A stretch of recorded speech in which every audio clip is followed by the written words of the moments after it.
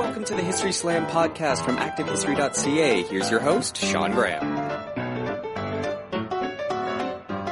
Thank you, Adam. Welcome to the History Slam, everybody. I am Sean Graham, coming at you today nearly live. We are in Boston, Massachusetts. We have crossed over the Charles River from Cambridge, yet we are still on Harvard campus area. We're at the Longwood area, which is where all of the doctors and nurses and medical folks are located, because there's a bunch of hospitals around here.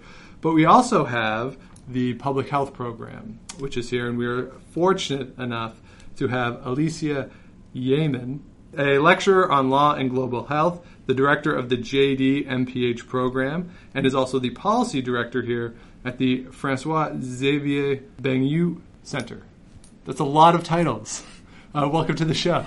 Thanks very much, Sean. So we are here today to talk about the new book, just out, still hot off the press. It's a 2016 release entitled Power, Suffering, and the Struggle for Dignity, Human Rights Frameworks for Health and Why They Matter.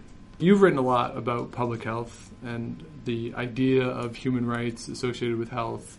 So I'm just wondering, this particular book, what was the push to publish this?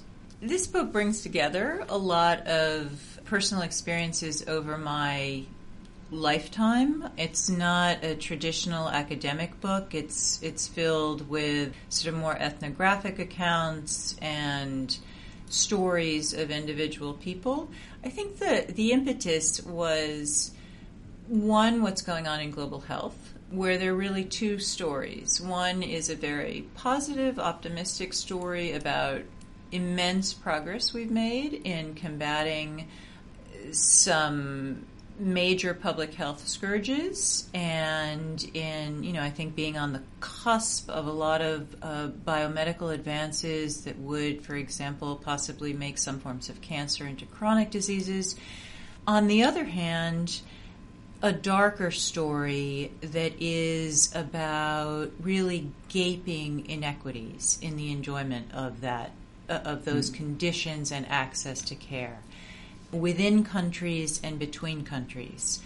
And those gaping inequities that in some cases are actually increasing instead of decreasing, to me speak to injustices. Mm-hmm.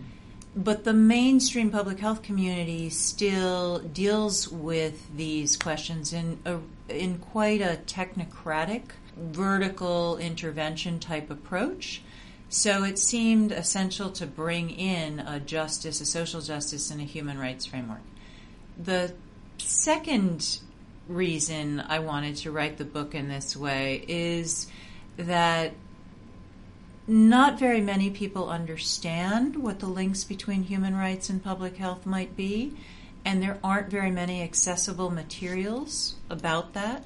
And again, I've written it in a way that I hope reaches students, people who are not familiar. I love it when friends tell me, oh yeah, I took it with me when I got my hair done, or I was reading it on the bus. But the materials that are around on human rights-based approaches to health are often very formulaic, as though you could reduce human rights to a kind of app or something. And that is also, it's a pushback against that trend too. Yeah, because we were just talking before we went on, and I mentioned that we had one of the curators from the Museum of Human Rights in Winnipeg on last summer, and I talked with her about, the concept of human rights and what constitutes human rights. So I'm just wondering, for you then, you mentioned that it's not this easily digestible thing that so many people want to do. Like Bernie Sanders, for instance, says health is a human right, but doesn't really define what he would mean by human right. So for you, what does the term really come down to? I think when Bernie Sanders says health is a human right, which it is considered to be in many countries around the world, and the United States is an outlier on that, the idea is that health has something fundamental to do with human dignity, that it has some kind of special moral importance, that it's not just another market commodity to be allocated by the price mechanism. Mm-hmm. And that's a lot of what, the book is about how patterns of health and ill health are determined by power relations and structures in society, pathologies of power, as Paul Farmer calls them, and also about how dignity is somehow essential to our being humans and having life choices and plans. And a lot of the time in health and public health, we don't fully take that on board.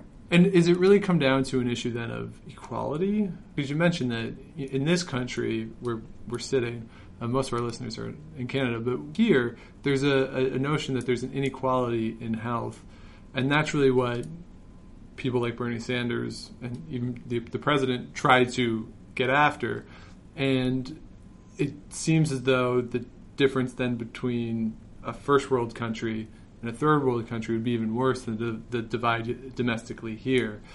And is really that the issue that everyone as a human being really has the right to access the care necessary to survive, to live? So health is partly about access to care, but it's also partly about what we call social determinants. So education, for example, non-discrimination in the workforce, clean air, traffic laws, access to water and sanitation. I mean, Flint, Michigan is a huge example of that. So it's about those broader things, and that's what I would call applying a human rights framework to health, seeing some of the connections between those broader things. And then there's a right to health, which may include some public health preconditions, but also health care. And yes, treating it as a right requires some basic equalizing of the playing field. It doesn't mean a right to be healthy. It doesn't mean that everybody's going to have the same outcome. It doesn't mean that if you're very rich and you want to pay for some extraordinarily expensive treatment, that should be denied to you. But it does mean that by virtue of being humans and being members of a society or a community or a polity, we should all have some equal claim to concern and respect.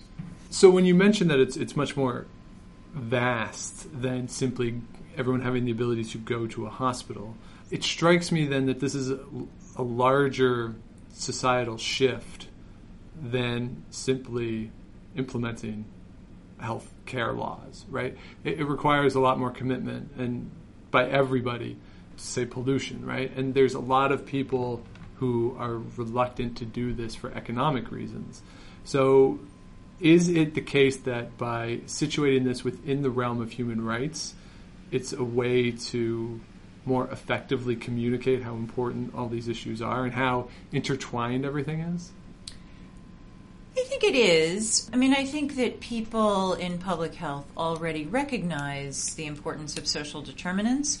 What human rights particularly adds is this understanding of accountability, of mechanisms and frameworks of accountability, so that people are active agents in making decisions about their lives and health, and they're entitled to make claims on the state and other private institutions and actors. And yeah, a lot of it goes way beyond the health sector to sort of the social contract we have, which in many countries in Western Europe and in Canada have a far more developed social contract than we do in this country, where we still are stuck in a kind of 19th century notion of the liberal state where everybody is assumed to be equal if the state will just leave them alone. Mm-hmm. And we know that's not true. Right. Well, so I went to a talk in the fall, and one of my favorite things about being here is just, if you were so inclined, you could go to a talk all day, every day, and just, it's really remarkable, the scope of what's going on. But I went to this one because the basic premise was the faculty member, I believe he was from the Kennedy School, had written a book asking why are Americans so overweight and why do they pollute as much as they pollute. And one of the things that he argued in the talk and in his book was that the United States is much more reactive to issues. They wait until something happens and then they want to prescribe something to fix it. They don't want to be proactive. So the issue of preventative health or something like reducing pollution and having that be a part of health doesn't really generate interest in the United States because it's preventative where the country wants to be reactive. Unless they see a problem, they don't feel as though they need to address it, was his contention. And it struck me as an outsider, that seems like a legitimate claim. And you just made the point that in Canada and a lot of Western Europe, the situation is so different than here. Is that one possible reason, is that in this country there's this culture of being reactive to issues, and a proactive stance doesn't get the same traction? I think there may be an element of that, but I think there's also an institutional design element. So in this country, where we have health insurance that's tied to employment, you're employed with an employer for, maybe 5 to 10 years on average. There is absolutely no incentive for that health plan to do anything preventive. So people get to retirement age, and they get to when they're on Medicare, and then all of the chronic health problems start catching up to them. The diet, the exercise, the smoking, the sedentary lifestyles hit when the taxpayer is paying out of Medicare. Right. Whereas if you have a system like Canada's, which is sort of cradle to grave, thought systematically and planned, there's a very different attitude toward preventive health. Yeah, because you remember when Michael Bloomberg tried to ban the giant sodas, and everyone made fun of him, or Michelle Obama tries to talk about urban gardens and eating fruits and vegetables, and everyone talks about the nanny state. Don't tell me what to do. But it is a collective issue, and I think that's the issue that I have with. I've been here for 6 months, and not that Canada is this amazing utopia, but there seems to be no collective. We all think so here. It doesn't seem as though there's a collective mindset in the same way. And even little stupid things like walking down the street, people are less inclined to, sort of shift over and make room for everybody. It's little things. And that individualistic mentality seems so ingrained that's why those sorts of things wouldn't really have a lot of. Well, it's ingrained, but whenever we're looking at other cultures and saying, oh, well, I get this a lot in my work, oh, well, they don't believe in women's rights or women's equality, and, so that's somehow Western imposition of values. So U.S. individualism and cultural exceptionalism has some, the stereotype is based on something, but it is also continually fed. What is happening now in our political process is, the idea that government can't do anything for you. And everybody it's better off if they're pulling themselves up by their bootstraps is a continually fed diet for people in this country. And that, eventually sinks in, and then we're reaping what has been sown for decades. It's the way we educate kids and repeat some of those messages. Yeah, and it's everywhere too. I'm teaching the pop culture course this semester, and that narrative is in films, like Hollywood films, repeatedly. This individualistic, look out for yourself, you're the hero of your own story sort of thing. And that's the message. And I would say we don't have the same messages in Canadian films, which I think is true, but we also don't really have Canadian films, so it's hard to really make that case. But then as it relates to human rights, one of the things that we talk about now is things like the Zika virus or Ebola, which was a big issue. And it seemed as though there was this Western concern, not so much for the folks in Brazil or in Africa who were actually dealing with this, but the concern was we have to not let it get back here. And that strikes me as, if we're talking about health as a human right, that those people in Africa or in Brazil have just as much right to care if they have the disease, or to preventative measures to try and prevent the spread of the disease, as people in the West. And yet the discussion doesn't get framed that way. And I'm wondering, for you as someone who writes about public health, studies public health, is that frustrating to you, or is it part of a colonial mindset, or am I reading something wrong here? Well, I think For example, with Zika, I think you're absolutely right that the concern is largely about health security. With Ebola, you could test for fever and stop people at the border. With mosquitoes, it's a little harder. Yeah. And, of course, it's going to ruin a lot of spring break vacations and the Olympics for people. Right. But if you take Zika, the public health, Zika outbreak is a reflection of chronic political failures in both health systems and beyond, in those social determinants, in segregated housing where there's not water and piped water and sanitation, and people collect water in open containers, and the confluence of discrimination based on gender and poverty, and sometimes race and ethnicity. Mm-hmm. And the response translates those political failures, for which governments should be accountable in a human rights framework, into personal failures. So these poor women should be spraying their houses and not getting pregnant.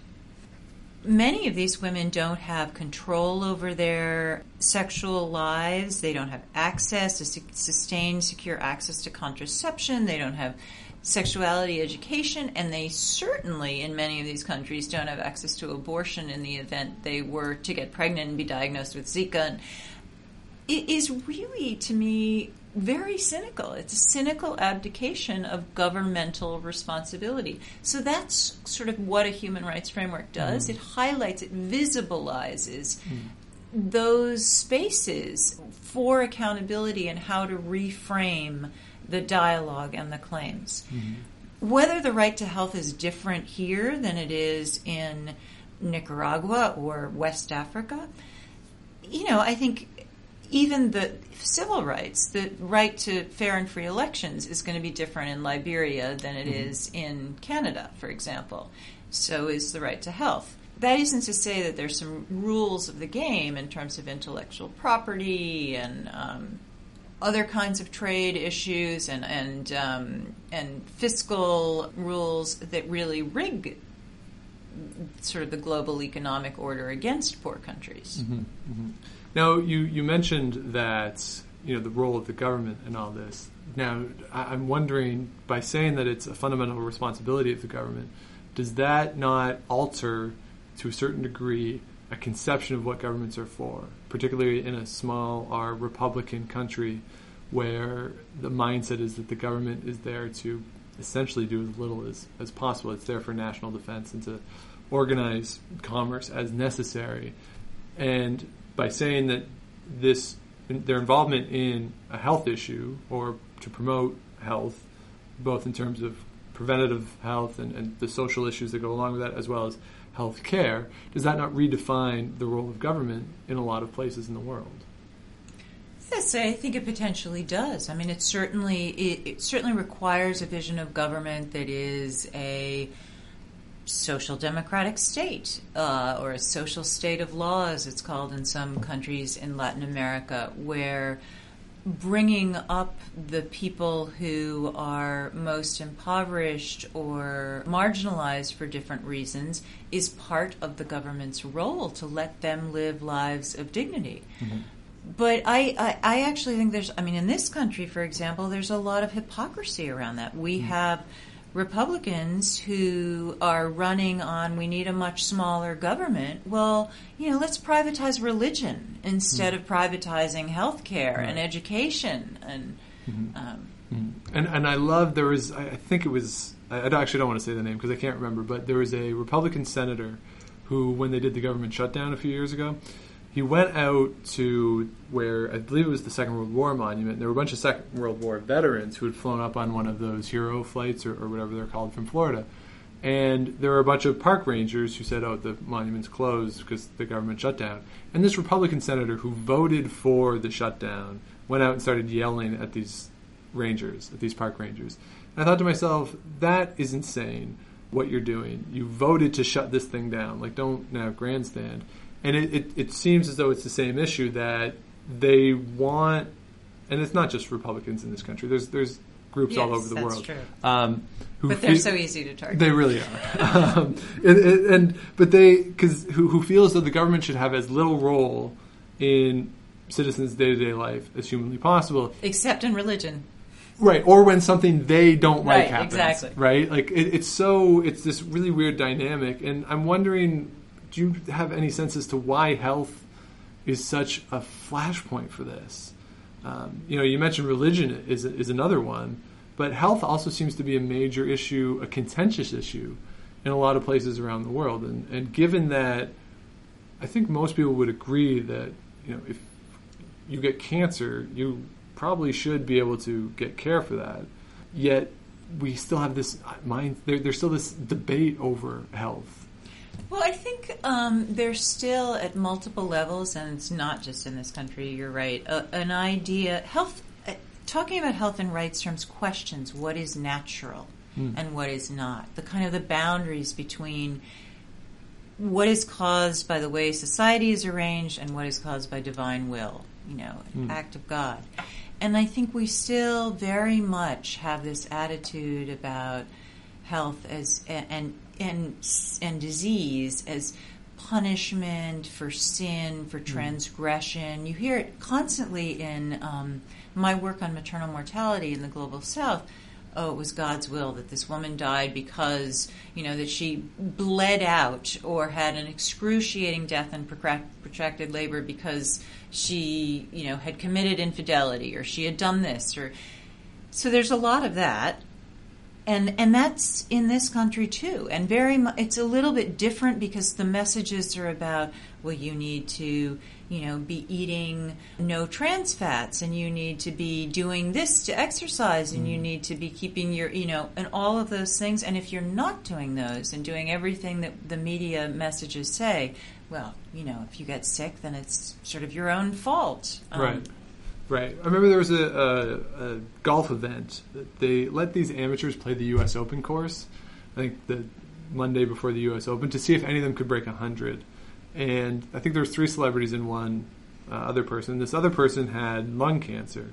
And they turned this into like an hour-long TV show. And the guy was, like a 20 handicap, and they picked him. And repeatedly on the show, they said lung cancer, but he never smoked. Like, they reminded the viewers that it wasn't this self-inflicted form of lung cancer. Right, so he's not undeserving. Right, which totally puts a value on the type of cancer that he has, which really I thought was so strange. If the person had lung cancer from smoking, are they less worthy of our sympathy?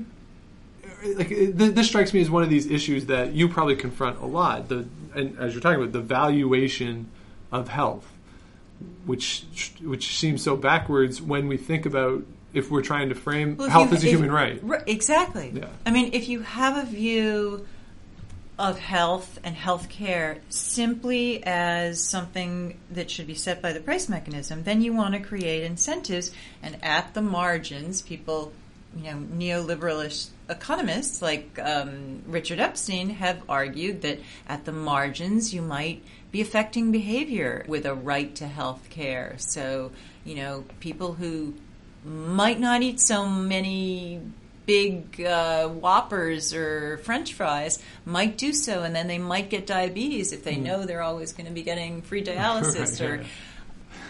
So that's you can't think in that way. I mean, rights don't need to be earned. So if you have a right to health care, it goes along with education about nutrition and access to fruits and vegetables and places to exercise and move around in, but it can't be something that people need to deserve. Right. And, at the same time, it goes along. I'll go back to this talk in the fall. Professor, he said he had gone to Congress and testified in front of Congress as to different ways to improve health.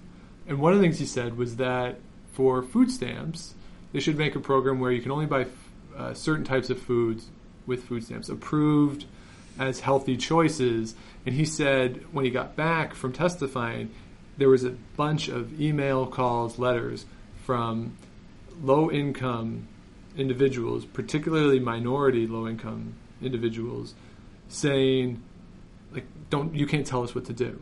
This is a white man telling Congress how Hispanic, African-American, low-income communities should live. And that's how it was interpreted in those communities. And they said that that's not right for you to do that. And it was almost situated that for them, the right that they were really concerned about was that right of choice and that freedom of choice, which, goes maybe against the health stuff. Because if they choose to eat all this stuff and do get diabetes, they might not have the access to the health. So it's almost two rights in conflict with each other? Not really, because, I agree with them. I mean, we wouldn't, as you've pointed out, we wouldn't dare tell rich people, oh, you can't spend your money on Johnny Walker Blue or whatever, this and that. It's that we have terrible food and drug policy in this country, terrible regulation of food. People live in segregated neighborhoods where they don't have access to parks. I mean, I don't know if you've gone around some of the neighborhoods in Boston, but, there are not a lot of green spaces in Roxbury or Washington Heights in Manhattan there's not a lot of places to go out and get exercise or outlets for that. And so all of these upstream factors are, we have to take those for granted. And the only way to get them to improve is to impose even more restrictions on their choice down at the point of giving them food stamps or conditional cash transfers, basically. Right. But that's not a case in which we could see government involvement as promoting this human right. No, I would say if government involvement wants to promote the human right, then they should do something about nutrition education, et cetera. Right. Or say not cut phys ed. Right. For instance. Yeah. Which is remarkable. I mean, I grew up in Canada. I went to school in Canada. I had the option to stop taking phys ed after 9th grade. And I took that option, which was weird because then all day, every day, you're just sitting around, which is so strange and so almost counter to what education should be. It should be well-rounded. And it goes along. We had a major debate in Ontario over the past year over sex education. The government wanted to implement a new sex education curriculum, which they did, I believe, that started younger than the old one. And the government's argument was, this is valuable information. It will help kids growing up to...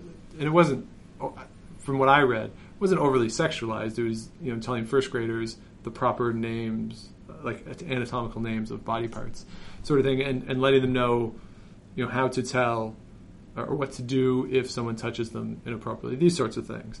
And the response from a lot of people in the public was, this isn't the government's role.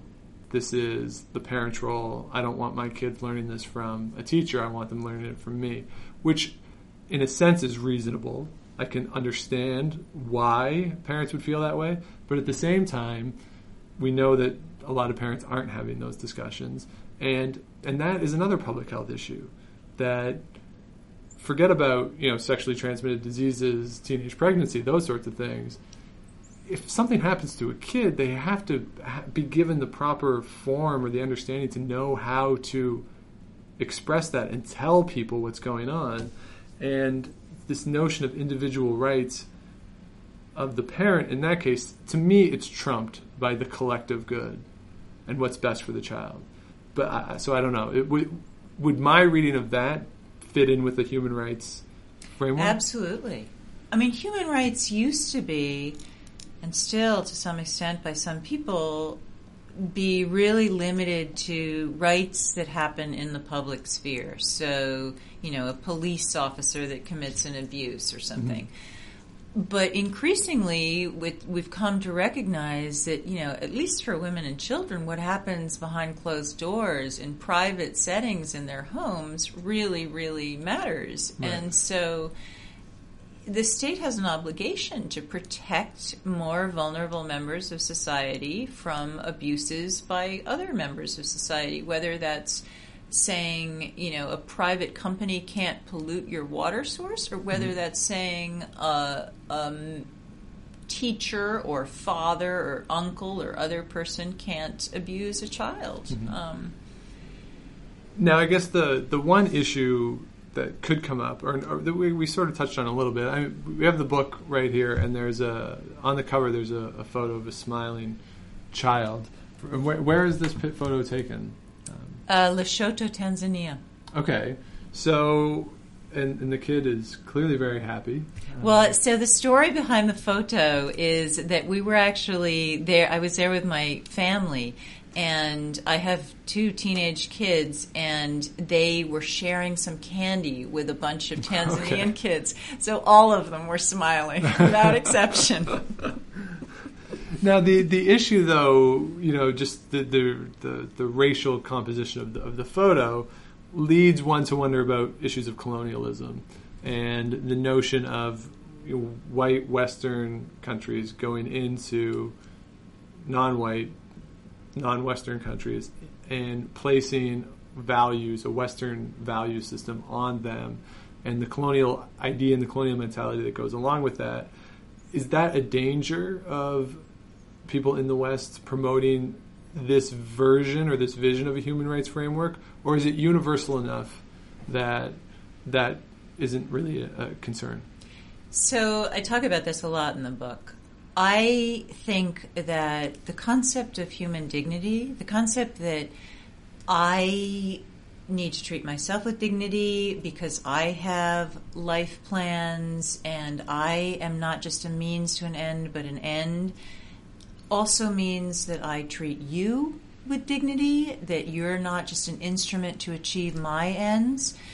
I think that concept is universal, and you see it across religions, you see it, and I talk about this quite a lot in the book, across African cultures, Buddhism, Hinduism, some variants of Judaism. I think the way in which that plays out is quite culturally and contextually contingent. And I also discuss that. I think we create our identities through our relationships, and it's very embedded. But I don't think that means it's the way human rights has often been interpreted or applied in an extremely Western, as though we're sort of autonomous beings coming out of a very Western philosophical tradition that can seem, and rigidly so, and not understanding the context in which we're operating, that it can seem a Western imposition. If it's more about negotiating social practices and power relationships and allowing people within their relationships, within their communities, to exercise some dignity, I think it's not an imposition. And I have worked in many cultures in Latin America, South Asia, across Africa, where there are different versions of this that have been expressed to me, and I've seen how it's come up. So it's really almost an issue where the people in a place who are coming at this from a place of privilege really need to listen, right, and understand where everyone is coming from. Because generally speaking, it's going to be the privileged people going to these communities that may not have access to certain things, and so it's really trying to understand their reality. Well, that's often the case. But I think when we in the West say, their culture doesn't accept this or that, well, it's the people of privilege, and often men, who are defining what the culture is. And cultures are just not monolithic. They're not static. So when you've gone, and you say this photo in Tanzania, when you've gone around the world, have you run into any resistance from people who you've met who view this as an imposition? Has that been a challenge at any point? Oh, of course. I mean, there are lots of times where people have said, oh, those are Western values, or oh, our women don't believe in that, or and again, I think that they speak for a certain sector of the population, and there's also the way you respond. And in much of this book and in much of my work, I've actually lived places. So I was living in Tanzania for 3.5 years. I've lived in Latin America. I am half South American. So I think that also helps with not just coming in and landing from another planet from Harvard, Right. but actually working with groups who are already working on these issues on their terms. Mm-hmm. So it's really a matter of supporting the people who are there and who are working. The same way that, I come into the Canada, like this is a terrible parallel, but I come into the Canada program at Harvard. I'm not there to redefine what it is. I'm there to help what's already happening and to sort of situate myself in what's happening there, right? I'm not some sort of mercenary sent to... That's exactly right. Yeah. And I see myself doing the same thing. I've done a lot of work in South Texas. It's in the same country, but it's a very, very different reality and world. Mm-hmm. Mm-hmm. And really, you mentioned this, that the term dignity would mean different things to different people, too, right? When you're talking about the struggle for dignity, I do things that I'm sure there are people, on Madison Avenue in New York who would think aren't dignified, right? And sort of thing. That's a sort of a bad example, but, the term dignity would mean different things to different people, and understanding that and how... I think... I set out the idea that at this core level, dignity means acknowledging that we are subjects of our own lives and we have certain agency and can make choices. And I give an example at the beginning of the book about how torture is sort of the quintessential violation of human rights because it extinguishes that possibility. It's the ultimate example of treating another human being as a means to an end, to extract information or punish. But there are lots of other ways that we deny people dignity, whether we're paying them wages that are not livable, whether we are using or sexually exploiting children and not even letting them grow up to think of themselves as full subjects. Mm-hmm. So the book explores some of that too. Mm. So it's almost, it sounds to me like it comes down in a certain case to agency and recognizing everyone's agency. Yeah, it absolutely does. Mm-hmm. So the book is structured that you talk about these broad issues, but there are also some case studies included in the book. And you mentioned you lived in various places around the world. So are these case studies based on your lived experiences? Yes, they all are. So it's a very personal book. The very first sentence of the introduction is, before I had my 2 kids, I had a miscarriage. Okay. And I talk about that, which wasn't a big medical deal in New York where I was living at the time, but then the following week I end up going to Chiapas in southern Mexico, and in a camp for internally displaced persons, I meet a woman who is miscarrying, hemorrhaging at just the same stage of pregnancy as I was. And from that event and making sure she gets medical attention, and I talk about how we think about our own suffering and the suffering of others. And so it's weaving together constantly my own story, the stories that I've heard over 20 some odd years of doing this work, and then trying to connect them to theories. Right. Now you mentioned the case in Mexico there. That sounds like a pretty powerful experience and a powerful example, but are there any others that really stand out to you as being particularly... Well, I hope all of them are powerful. I know, but I try to give examples both that are... some of them are tragic. I've worked a lot on maternal mortality, so there are many stories of women dying and some stories of children dying. But there are also stories of... an indigenous woman in Peru appropriating enough of a sense of herself and her agency to stand up and talk back to a European descended doctor, and what that kind of appropriation of rights means beyond even just improving access to healthcare in that particular setting, or about what a former student was able to do during the Ebola crisis in Liberia. So I try to also give examples of how using these frameworks in different places has really meant something to people. So by personalizing it then, it's a way for you to maybe show how these broader ideas aren't purely theoretical. Because that's one of the issues that I think academics run into a lot, is that they present all these theoretical things, but there's no practical explanation of how it actually works. But so one of the goals with this book, by personalizing then, would be to show very human rights much so. right? Absolutely. And if I'm someone who buys the book, reads the book, are these the sorts of things then that I could implement in my own life and my own way of thinking and in trying Absolutely. to support, right? That's the goal, yeah. And because one of the issues, say, in Canada, we have a lot of reserves that don't have access to water, say, and there are a lot of First Nations communities and northern communities where suicide is a huge issue. And so these are the sorts of ideas that can help us think about these in a new way, perhaps.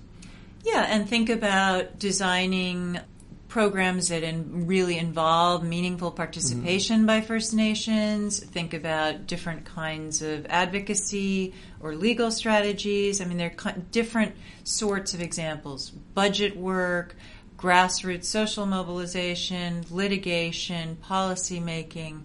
So I hope it does give a sense of, this worked in this place, and we could take this.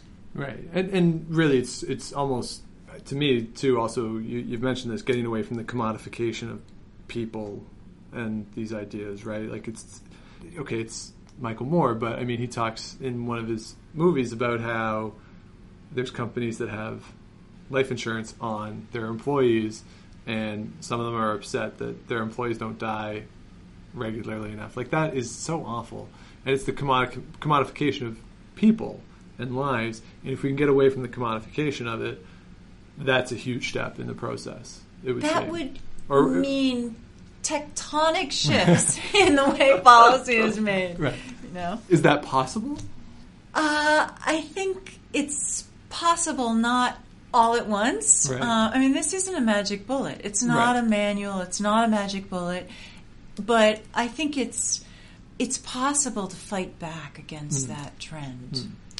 And it's really important, given the political climate in this country at the moment, and depending on what happens in the fall.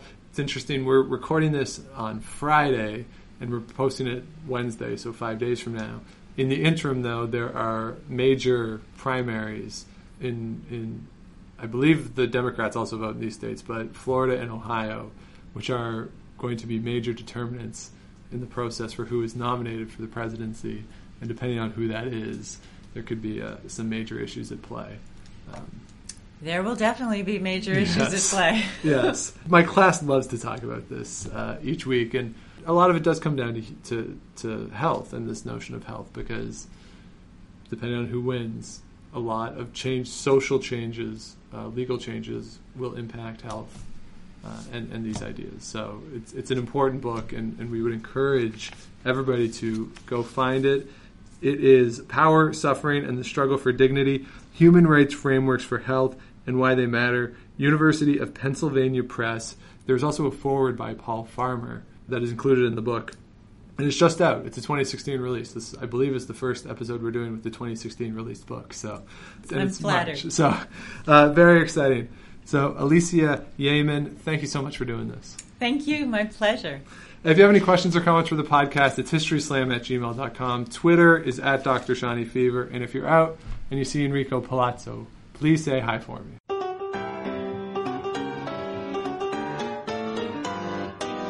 Thanks for listening to the History Slam podcast. Be sure to check out Active History for more features, articles, and be sure to subscribe on iTunes.